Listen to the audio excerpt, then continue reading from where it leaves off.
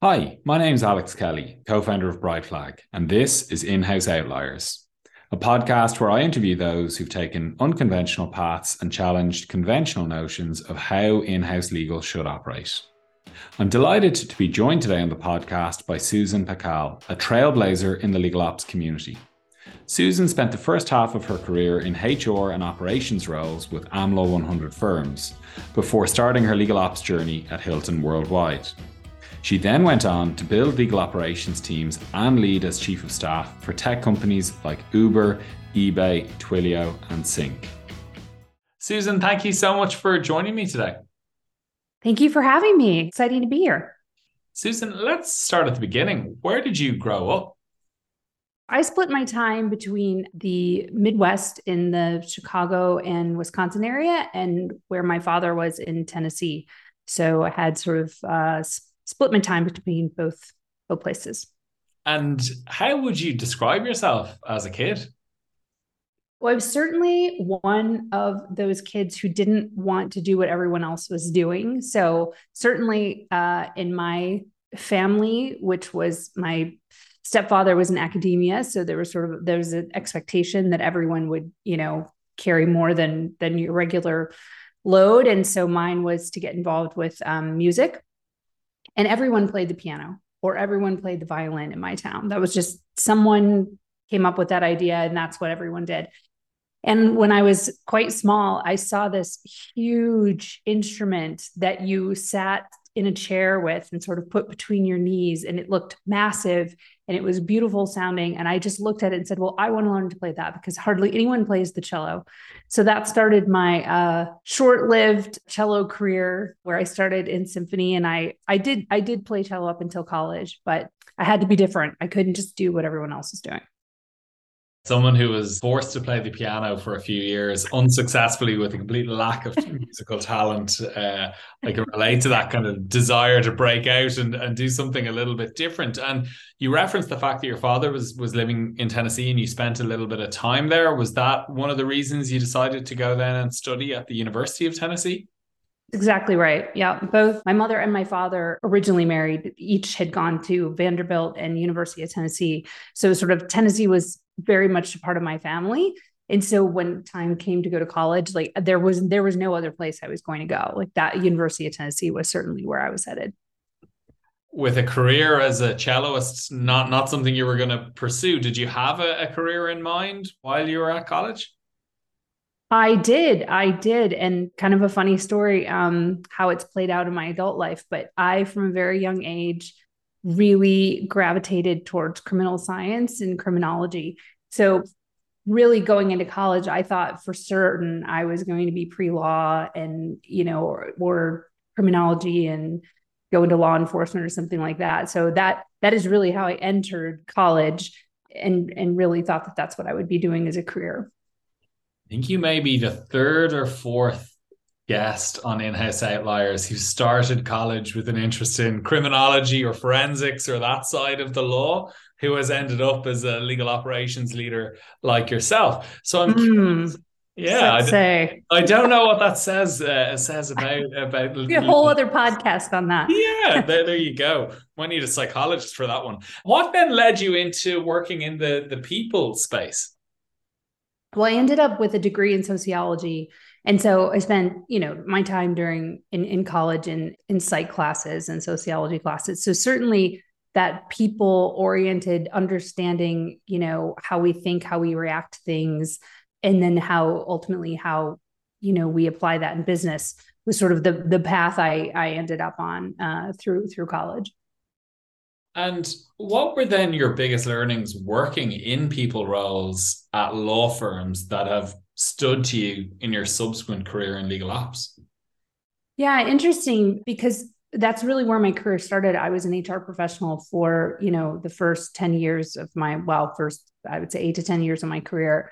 And so understanding the end-to-end processes of people in your business life cycle. So I was a recruiter. I was an onboarding specialist. So all I did was come up with ways to onboard most efficiently and, talk to new hires after they'd been with the Mhm. company. And where I first started was in the Big Four consulting. And so in those companies, I was doing about 47 new hires a week, sometimes as high as 70 a week, onboarding folks. So talking to them, 60 days after they joined to find out what their experience was, all of that just gave me this really good foundational learning for what I would end up applying later, which is just sort of, we talk about user experience, when we talk about legal technology and so forth, but you also have just this human experience and employee experience when you join a new legal team and a new company, and what happens after the company onboards you, but then you're plunked down in the legal team. How do you build a program so that you keep and maintain those people? Absolutely. That kind of onboarding experience and immersing somebody in the culture of the organization, getting them up to speed at a functional level on their role, creating that sense of connection to what you're trying to achieve is no mean feat, particularly at the scale you're talking about there in terms of the volume of people that you were Yes. on as well. So presumably there was a significant kind of operational aspect to that and process aspect to that as well. Yeah, there was, and I remember, as it was fairly young in my career, but what I was learning was the importance of consistency in the messages that I was delivering each week, because, I was up in front of 75 new hires every week, giving them important information about joining KPMG or PwC and what did you need to know in order to be successful. And typically I was onboarding people who had far more career experience than I had at that point. So you really learn just, the importance of the consistency in the messaging, providing resourcing for people to get up to speed. And then, of course, circling back with them and learning from where there were gaps in that process, and just always sort of, that cycle of the feedback and iteration that goes into that type of program. Absolutely. And then moving forward in time a little bit, what ultimately prompted your transition from people to legal operations within Hilton? Well, it was interesting because as I furthered my career in HR in law firms, that sort of morphed into then director of operations roles, or director of firm administration roles. And so I was getting that operational component. It was still, very heavy HR, but it had that operating budget piece, and it had just everything, that kind of workplace services and running the mailroom, and all these different components in running a big firm gave me sort of that operations lens. And so the opportunity to join Hilton was actually as a consultant in HRBP for the CFO at the time and the chief legal officer. And so when I joined to be their HRBP, sort of junior HRBP to a senior HRBP, they had a legal operations role open, the first one that they were going to have at Hilton. And I was helping them sort of source that role and sort of, help them define what they were looking for. And it was during that process where I remember the GC just sort of turned to me and said, well, I don't quite understand why this position's been as open and as long as it has, and you haven't said anything about being interested in the role. Like, have you considered this? Let's talk about it. And that was really literally my pivot from a pure sort of HR role into, okay, now my title is now a legal operations director. That was obviously in the early days of the legal operations movement, before the term was well understood, or there was as much context as there exists today in the broader community as to what it entails. And many of those kind of pioneering legal operations leaders like yourself that I've spoken to, it started with that kind of great relationship with the GC, who was kind of the champion and saying, you know what, I think you would be at this role. But presumably with that, Susan, there came some gaps or some areas for development or learning to be successful in the role. It's true. Where did you find those in that initial phase when you decided, this actually looks like it could be really interesting for me? Where were those biggest areas for development? Well, certainly back then, CLOC was still mainly on the West Coast. And I remember being one of the people on the East Coast trying to get into CLOC back then. Like I'm sure, Connie remembers me back in the day, just sort of, can I join? Well, it's really, for West Coast, people in the tech company. I know, but I'm really interested. Could I join? Like, that's sort of, I was the annoying one off on the side back then. But back then you're sort of figuring it out on your own. We didn't have the Core 12, we weren't all galvanized around a movement. We were all sort of figuring it out. So for me, it was sort of, pulling myself up by the bootstraps and figuring it out and sort of determining what the business at the time needed. And this was at the time a 97-year-old company. This was a company that had gone private. The Hilton family was no longer involved. They had moved from Beverly Hills to McLean, Virginia, and they had laid off, a substantial amount of their workforce when they went private. So the company was going through like this transformation. So I was, carving my own path as a one-woman shop for a while. And I will never forget this pivotal moment because it really has impacted the rest of my career.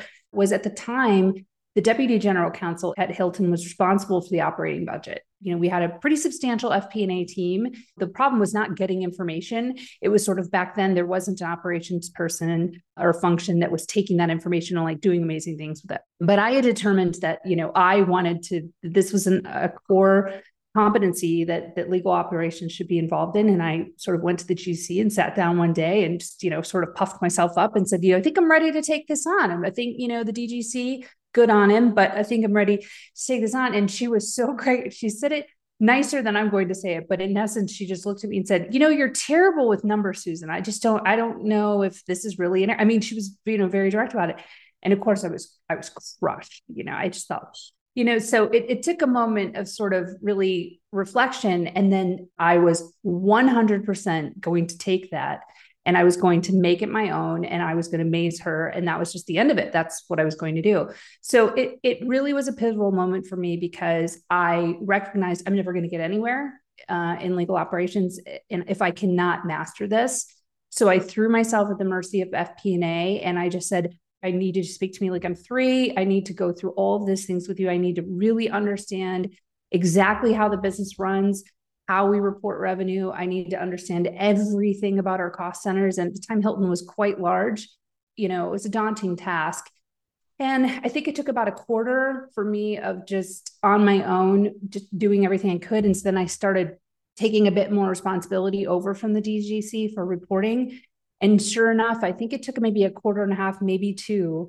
And by the time I did he handed it over to me, we beat budget every quarter after that, from the time that I had taken that on till the time I ended up leaving. So we're probably talking about 4 years, maybe 3.5 years of beating budget every quarter. So I knew it was just a matter of like determination. And looking back, it was probably her way of helping me, honestly, and just being really honest. Like, look, if you want more responsibility, you have to get this competency under your belt. And so I've never looked back since then. It's an area still that I feel like I can always be better. But that is one of the most important relationships that I have whenever I build a legal operations team, when I go into a new company, is to really understand the finance organization and get in early and often with them. But I thank her to this day for challenging me that, because it was hard news to hear, but it certainly literally affected me for the rest of my career in a good way. It can be very difficult, number one, for a leader to be that candid and direct with somebody about their area for development. Number two, it necessitates that person receiving the feedback to have the mindset, the kind of learning mindset, to not kind of shy away from that feedback and just kind of fall back on the things that they are strong on, but to actually, as you did, kind of embrace the challenge and become a true expert. And certainly it's our bread and butter here at Brightflag. I know financial management is just a foundational pillar of a true legal ops leader has Absolutely. To have that in their toolkit. It's a great example of how you can lean on your internal colleagues, and as you said, in the FP&A team, to help you get up to speed quickly and deliver in what's needed in that role. Yes. And what I like about it too is just the struggle that I went through to kind of transform myself in that area has also made me a better manager, because now when I have folks because I now have, a group of folks under me over the years who have now progressed in their career, and they've had that conversation with me. They're like, okay, look, I need you to be honest with me. Like, I want to sit in your seat one day. Can you tell me what am I missing? Where are the gaps? And most often it is in that finance, operational, budget management, financial planning area. Interesting to find myself in on the other side, talking about, okay, how do we get you those skills? So it's a different conversation than the GC had with me, but it's sort of like, okay, and then what can I take from my plate, to start feeding those in the nest, to sort of give them those skills that they need, and then watch them take that and parlay that as they grow their careers, which is we live for that. That's the best. 100%. And talking about the GC as a role, like the self-awareness, very often the GC themselves are not the most financially literate and need the lead Yes. up to bring Yes. skill set to bear as well. Yes, it's interesting. And I know we'll get into this later, but just even in running my own firm right now, that is interesting, is having conversations. I'm in a different role now. And so to have GCs talk to me about, hey, I've just been put in role in the last couple of years. I need to evolve my competency in financial management. It's just not something I had in law school. It's not something I've been doing up to this point. But now that I'm a GC in a fairly large team, how can you help me do that? So those are rewarding, enriching conversations. And there's no one answer, of course, but just it is very interesting to just see people at all stages of their career recognizing this is key to running your legal function like a business. And then you focused on building your financial literacy, taking over responsibility for the budget, hitting or coming in under the budget. But aside from that, then at Hilton, can you walk us through how you went about developing your strategy and roadmap? And you referenced the fact you were a one-woman team for a period of time, which probably had a limiting factor in what you could do. But what did that look like? Yeah, so I think back then, I don't mind sharing. I don't feel like looking back, I can point to a roadmap approach. At the time, it was really figuring out what the business needed. I was trying to build something from the ground up that was very heavy on the operating expense piece and very heavy on the technology side. And so when Hilton decides it's going to invest in a technology, it's a massive project team that has to be pulled together to pull something like that off. So, that was really the first time I was working hand in glove with, solution architects and, network folks who were responsible for like enterprise platforms across Hilton. And, how was my technology going to fit into that? But I will say it was another piece, which was one of the questions you were asking me about growing my career. It was one of the first roles I had where I was in a position of any project that came up that had an operational component, I would become involved in. And the pivotal area that came up for me there was in enterprise risk and in legal risk assessments and legal risk calibration. And that was my first opportunity to participate in a project of building that from the ground up and implementing that. And our GC at the time was very forward thinking in how, the degree to which each functional leader within legal should be managing legal risk across the business and having those conversations with your business partners every quarter and reporting on that and, heat maps. And it was very rigorous. And I was fortunate enough to be a lead on that project. And since then, I've built legal risk calibration assessments at two other companies. And one of them, was a substantial program that I was the only one building it. So it was really taking those Hilton tools and kind of evolving them. So certainly that idea of not that legal ops at the time was a dumping ground, but just being open to, I didn't sit down and sort of have, my 10 things that I need to get done. I was more sort of rolling and flowing with the business and trying to make progress. But also when, an enterprise risk project comes your way, you take it and you do it and you learn. And then of course that becomes career enhancing, later down the road.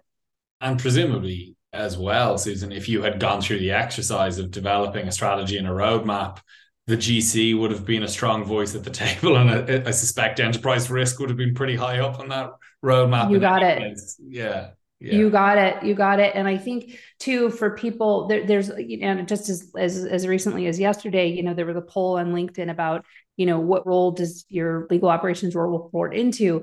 Well, at Hilton at the time, I was a click away from the GC. I was reporting to the SVP of compliance at the time. Well, having that reporting structure is what allowed me to get a much better sense of how compliance and risk works in a large matrix organization.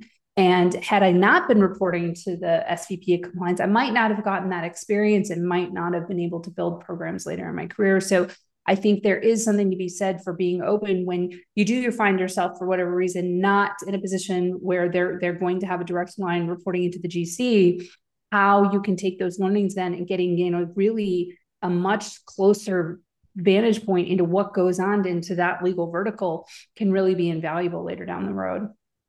That's such great advice. And I think it's something in kind of rounding out like leaders and very experienced professionals. Sometimes it's not always just about kind of going straight up the ladder. It's going across and getting those, as you said, that experience deeper within the 100%. function to ultimately then enable you to have a more holistic perspective. And looking back now with the benefit of hindsight, what projects do you think had the biggest impact at Hilton?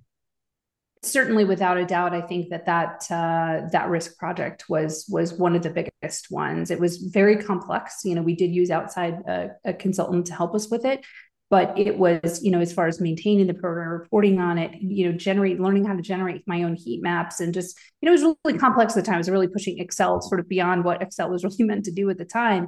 This was 2012, if you think about it, so it was quite some time ago. Between that and then when we started doing for an enterprise Hilton size, putting in sort of a client training across the company and how you build training programs that large, and branding, another talent that I had sort of came out of the training, but I also applied it to the larger team, is we went through sort of a rebranding effort of legal. We weren't necessarily known as the legal team, the team of no, but certainly, the GCs had a vision of, true business partnership, and what does that mean and what does that look like? And so we became, we used terms like fearless and things like this for our legal team. So I helped evolve that branding for the legal team so that all of our comms looked consistent coming across out from the GC and across company, which probably sounds like, table stakes now, but like back then, there wasn't someone just focused on branding for the legal team. It was sort of, you saw things coming out from marketing or other parts of the business from the brands, for example, and it looked, like company level, but coming from the legal team, people were still using Word, and, there just wasn't someone focused on that. So that is another skill. Once I learned how to sort of elevate the comms, the branding, that consistent look and feel of every single thing, whether it's a training class, a training memo, or just an email comms from the GC, that it all has the same look and feel. I've really been able to apply that at other organizations as well.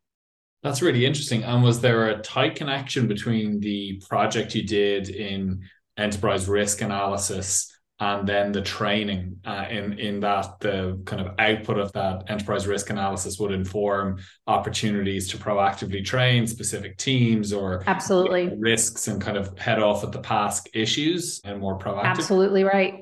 Yep. Once you can look at your risks from a heat map perspective and zone in on, we would always zone in like, the top 20. And really when you're talking about the top 20 across an organization like that, sometimes it's programmatic change that has to happen. You may be hiring someone whose sole responsibility is to address some of these, areas of risk, like just for training across the company. So yeah, 100%.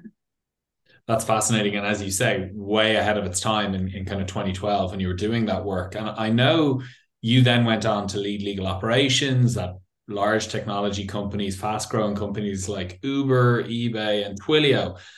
What were the biggest differences between leading legal ops in tech companies like that compared to a company like Hilton, which, as you say, had been around for almost 100 years? Yes, shocking. I do remember, moving to the West Coast from, working in McLean, Virginia, to build the first function at Uber. And when I joined, they'd had some, consulting help. They had sort of legal ops was sort of parsed out to different areas to get some things done. The core ops function at the time was one very very solid outside counsel management, e-billing person who's gone on to do really great things. But when I walked in the door, there wasn't a function per se, that was staffed. And so I remember my first few weeks there just wondering, like, what have I done? They didn't have printers. I mean, the size of the San Francisco Uber office is like 2 city blocks, right? Or a city block and a half. And there was something like 2 printers for the whole floor. Well, at Hilton, everybody had a printer. You had a printer in your office. And I remember just sort of walking around the floor saying, okay, we're not allowed to use paper. My desk is sort of transient. I have a pen and a laptop. What the hell? I just went through a complete phase of just shock. But once I sort of got past that, I do tell people that I learned more at Uber in my first 3 months than I did at Hilton, sometimes in like a year and a half. The pace of change, the pace of a tech company in those stages. And as we know now, looking back, there was quite a lot of things happening at the time, but the pace of growth was absolutely stunning.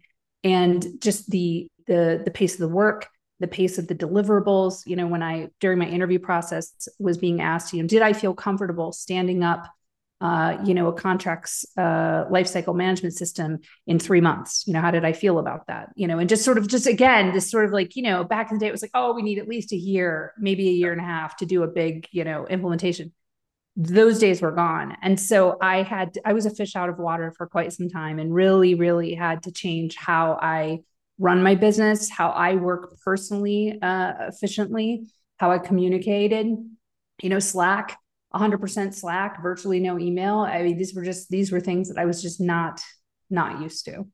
So a massive, like you've changed physical location, it's a different industry, it's a completely different pace and different culture. And as you say, that sort of experience accelerates learning hugely. You also Absolutely took on additional responsibilities by taking on the chief of staff role. How would you classify that, the distinction between somebody who is the legal ops leader and the legal ops leader who is also the chief of staff? I wasn't at Uber. I was at Uber less than a year. So I wasn't able to hone that craft there, but it's sort of the beginning stages. What has happened over the course of my career when I've had that dual role, and what I talk to GCs a lot about is sort of, they want both. They want someone to do both, but really let's talk about what that really means. And that you don't start off with having a chief of staff and a head of legal ops day one. Typically you're very, very ops heavy until you get to a point where you can really even shift to some chief of staff responsibilities. But certainly through eBay and Twilio, I was able to like sort of get ops up and running and staffed, and was able to then focus on things like building a career development framework, hiring and growing a legal leadership team for a GC. So someone who maybe is up leveling the talent in their leadership team, maybe is the pace of growth like at Twilio was so high. So the opportunity to bring in new VPs to lead functions that were just being formed, like compliance and areas of privacy, were really great opportunities. So I found that that department branding, that partnering with the people team to deliver a framework for career development, those things were really, really important parts of the job in being the chief of staff. Also just helping the GC, whether it's elevate their, when we're talking about their social media presence and getting them out into the world and getting to Davos and getting to these, summits and really kind of helping them elevate their brand. Those are all things that you can focus on once you sort of, operations is up off the ground and has some lift. Curious, Susan, to what extent your background in people as a people leader before you were a legal ops leader enabled you to kind of seamlessly step into that chief of staff role, where there is more work around the organizational design of the legal function, career models, things of that nature. How important do you think that grounding that you had or background that you had was? It's a great question. I mean, I think it certainly had an influence and has an influence. I'd love to put more thought into that. I actually haven't given that a lot of thought. I just have noted. I'll tell you what I've received. The comments I've received from GCs have been that, when they're looking across candidates, that having someone who has a robust people career sort of under their belt, in addition to robust legal ops combined, that's not very common for them, and they do find that benefit. I think on the flip side of that is, though, when I do go into organizations, I never sort of hang out the HR shingle. I'm always very careful about partnering with the people team and having that close relationship where they understand, like, hey, I know my swim lanes are over here. You just don't have to worry about me being someone that doesn't get, these issues that are important to you and your function. I get those. So usually the partnership is phenomenal because I do have that understanding, and I don't typically run afoul of the people team and how we manage our legal function. Absolutely. It makes a lot of sense. And in the same way that many in-house lawyers, legal leaders are not necessarily particularly financially literate themselves, they to some extent are picking up people management skills as they go as in-house lawyers, where they start as high impact individual contributor litigators, M&A lawyers, and then they become people managers. And that's a very different skill. Yes. In my experience, having been a lawyer and leading a team myself. It's true. Talking then about building necessarily, if you're going to be in that kind of legal ops leader and chief of staff role, you have to have a strong team beneath you, presumably. Having led and built operations teams in many large organizations now, what are your kind of principles for effective leadership of your team? So I firmly believe in authentic leadership. I gave up long ago in leading teams to try to keep up an air of, I know everything about what's going on. I know 100% what I'm doing all the time. It just, when you're in the trenches with your team, that doesn't help them at all. And it certainly does a disservice to you. So what I have found is, transparency into what is happening, what's coming across my plate. And while I might not be able to share every single thing that's coming out from the GC's leadership team, the team that works with you needs to have a good sense of what the impacts are on, what the macroeconomic climate, what the company is struggling, what some things might feel a little uncertain. As much transparency as you can bring just allows them to operate more effectively. And you certainly don't ever want to have a team that's known for just being tone deaf, not really being included. They're just, positive go-getters all the time. People see through that very quickly and think like, does the ops team really know sort of what we're all struggling with? I do try to find that balance with my team and keeping them certainly informed on what's going on, but then also having a team that is to some degree self-sufficient. So I'm always looking for self-starters, those go-getters, those people who can manage many, many different pieces on the board and keep things moving all across the board. Whether or not you feel like you can move one piece super far in a day, you've got to have people who can move things down the field. And so I've been fortunate in building teams that way. And so when times get tough, it's not a shock to them typically. If things start to get rough, they're like, well, you've been kind of saying for the last 2 quarters that this thing may or may not be coming. So they're much more easily able to pivot with you. And certainly that's what you need with a team that can adjust and pivot as needed, particularly now, what's going on in the market. Such great advice there. I think not just limited to the legal ops sphere, but for any leader, and the importance of being authentic, of being transparent, of communicating clearly with your team, of keeping them apprised of what's going on in the broader business, the broader world that's going to have an impact on what they're doing. And when I talk about that kind of situational awareness and empathy for what's happening, and then having, as a consequence of that, maybe a more agile, robust team that can react as you need them to. And maybe then drilling into the more kind of specific skill sets you look for in your legal ops team. I know it's not homogenous. It depends on the specifics of what the business is doing, but like, what do you think for a typical large legal department, what does the legal ops team that you have beneath you, what skill sets do you need to have within that?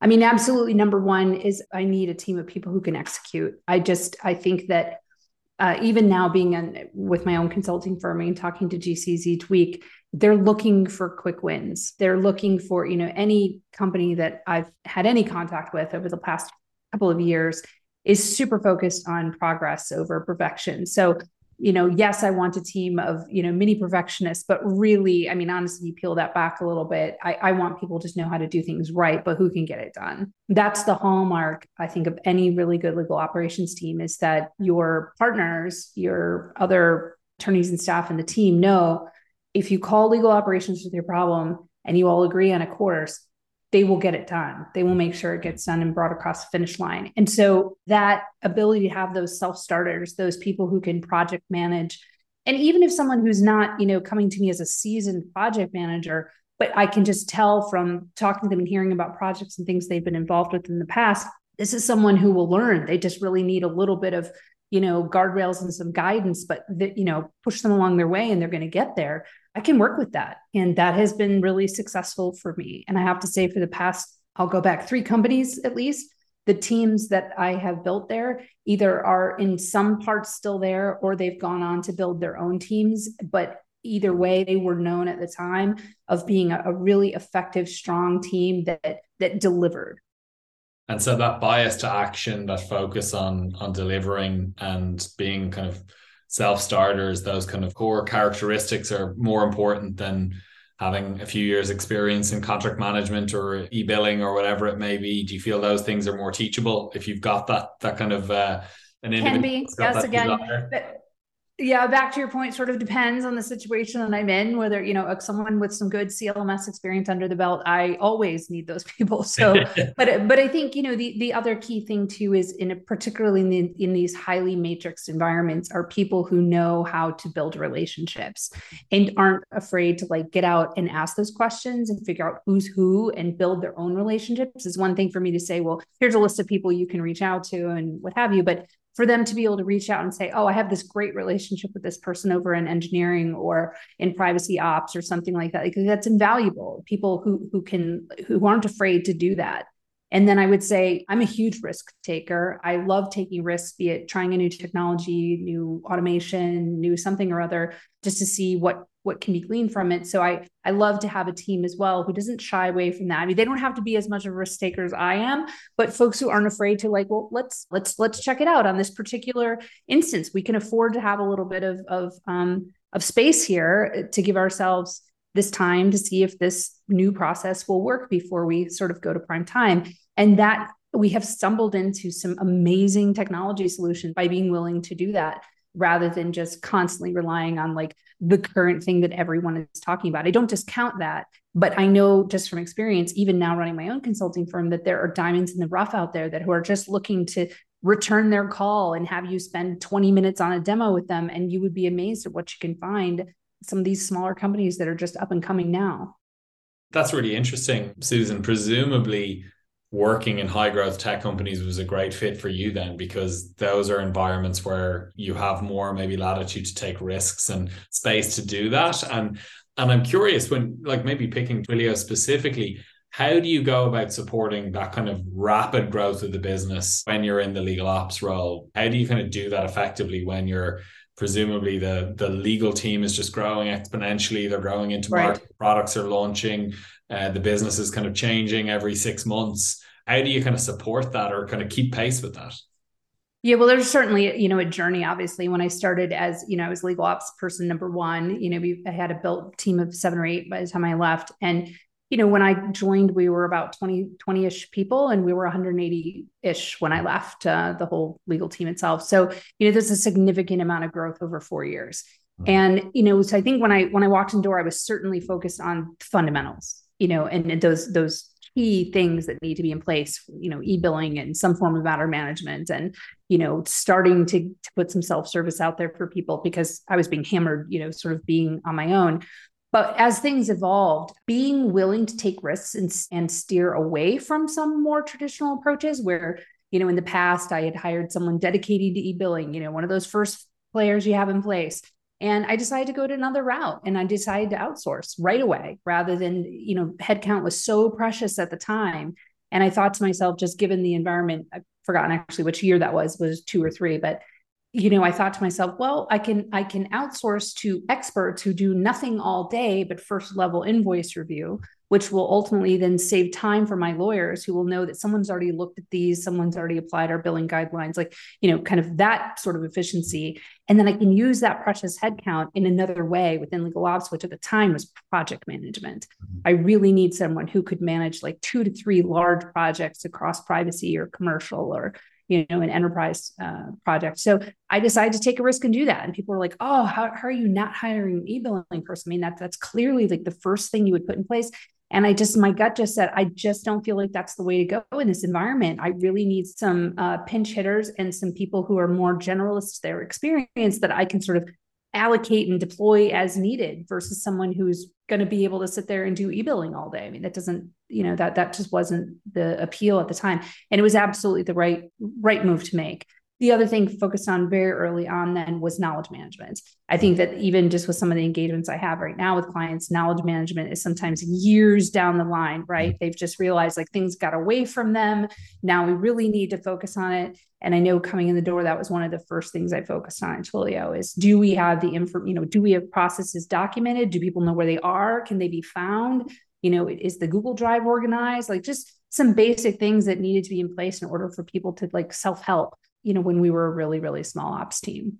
So those were sort of the path, as things started to really grow, but to put those good fundamentals in place.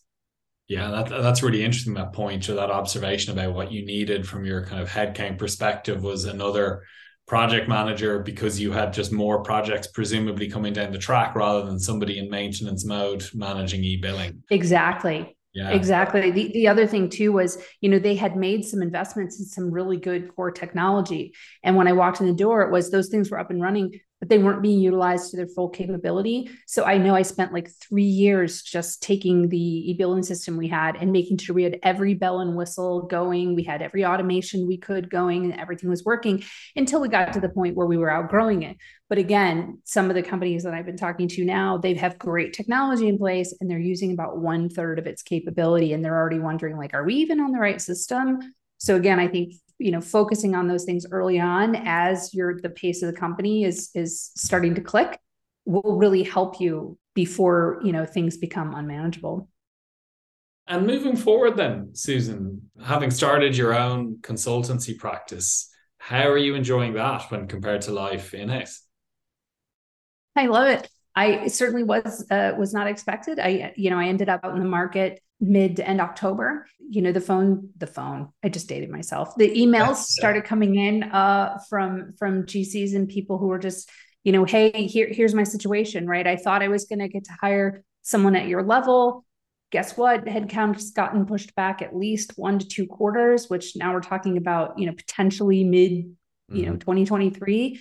But I still have this operational roadmap, or I need to put one in place. Is that something you would be interested in just helping us with? And so it sort of organically took off from there. I wasn't doing anything and had, this certain love of working, with tech companies. So I've been fortunate enough, been working with some really large companies, a couple of small startups as well. But I have to tell you, it made my heart sing. And I hope people who hear this their hearts will sing to have a startup with less than 5 attorneys say, well, we realize we really have to hire a legal operations person. So if we can't get that headcount right now, could you help us get something going? Because we know how vitally important it is. And I was thinking, like, how many years have you been outside of law school? This is incredible. This is amazing. So, the word is certainly out that the sooner the better of getting someone in, whether it's a consultant or an FTE dedicated to legal ops, how critical it is to their business. Just really just made my day when I heard that. It's something I'm certainly, from the conversations I have on the podcast and with other legal leaders, I definitely have seen that change as well, where I think the new wave or new generation of GCs and in-house lawyers understand legal ops and understand that it can be critical from kind of hire 5, 6, 7, 8 in a legal team, the impact that can make, which is I think fantastic. That means we're doing it right. Yeah. Alex, we must be doing something right. And all the preaching and the podcasts and people out there at Clock, and people going to law schools to talk about, what's happening in the real world. It is getting through. It is clearly getting through. And it's win-win for those in-house lawyers. I think ultimately is creating fascinating opportunities and this whole new career path for professionals coming from a variety of backgrounds like yourself, obviously. Maybe shifting gear a little bit then, Susan, I want to be respectful of your time. Can you tell us a little bit about your volunteering work with Child Fund International? Oh, yes. I was so excited that you had found that. Yes, it's been one of the most rewarding things I've ever done. It was actually a senior IP paralegal many, many years ago that had told me she had been part of Child Fund and she had helped support like 3 children over the years. And I found out a little bit more about her. And the very next day I went and signed up. And I am really happy to say I've been with my child. Her name is Ansi for 14 years, and she is about to graduate high school.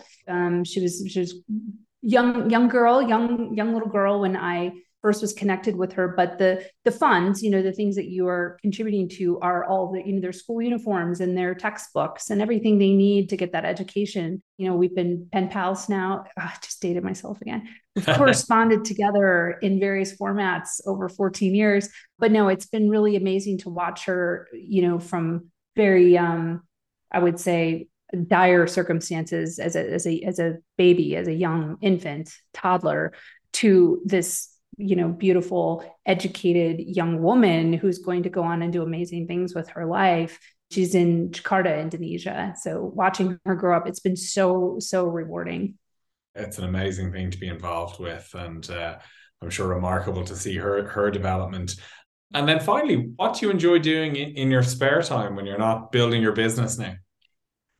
May or may not be surprising to some, but I am actually a huge mixed martial arts fan. I am a devotee to the UFC. I never miss a fight. I never miss pay-per-view. So really, really enjoy watching cage fighting. I really enjoy that as sort of a sports outlet. But then the other things I've gotten really involved on, people who know me know this, I'm a huge virtual reality freak. Like just anything that comes out, I want to try it and push the limits and see what it can do. And so the one that I've really connected with is virtual reality working out. This is like a thing with your Oculus. Yeah. And so there are these amazing workouts with a bunch of trainers that do live cardio workouts with you. And I'm a total addict. So I cannot wait for the next iteration of the Oculus or the next headset because I'm already ready to go. So you really enjoy that. And then I have a big, strong creative vein in me. So you'll always find me. My latest one this weekend is I'm going to try to make my own candles. I'm going to give it a shot. Okay. Like, whether it's like I'm knitting a blanket, I've been knitting the same blanket, Alex, for 5 years, but it looks beautiful. It's really coming along. And now I'm going to try some candles. So maybe at some point I'll light my candle and cover myself with my homemade blanket. But yeah, those are things I have to have my creative outlet. Well, Susan, maybe next time if you ever join us again on the podcast, you can demonstrate your candle and your blanket. They can feature. But it has been an absolute pleasure having you on. I've learned a huge amount from the conversation, and really, really appreciate you taking the time to chat to us today. It's been really great fun, Alex. Thanks for having me. I'm Alex Kelly, host of the In-House Outliers podcast. This podcast is brought to you by Brightflag, an AI-powered legal operations platform where corporate legal departments gain visibility into operations, maximize productivity, and engage with outside counsel strategically. If you like this episode, then you can find more information in our show notes. If you want to hear more, then you can also find more episodes at brightflag.com/legal-operations-podcast. Thanks again for listening to the In-House Outliers podcast. We'll see you again next time.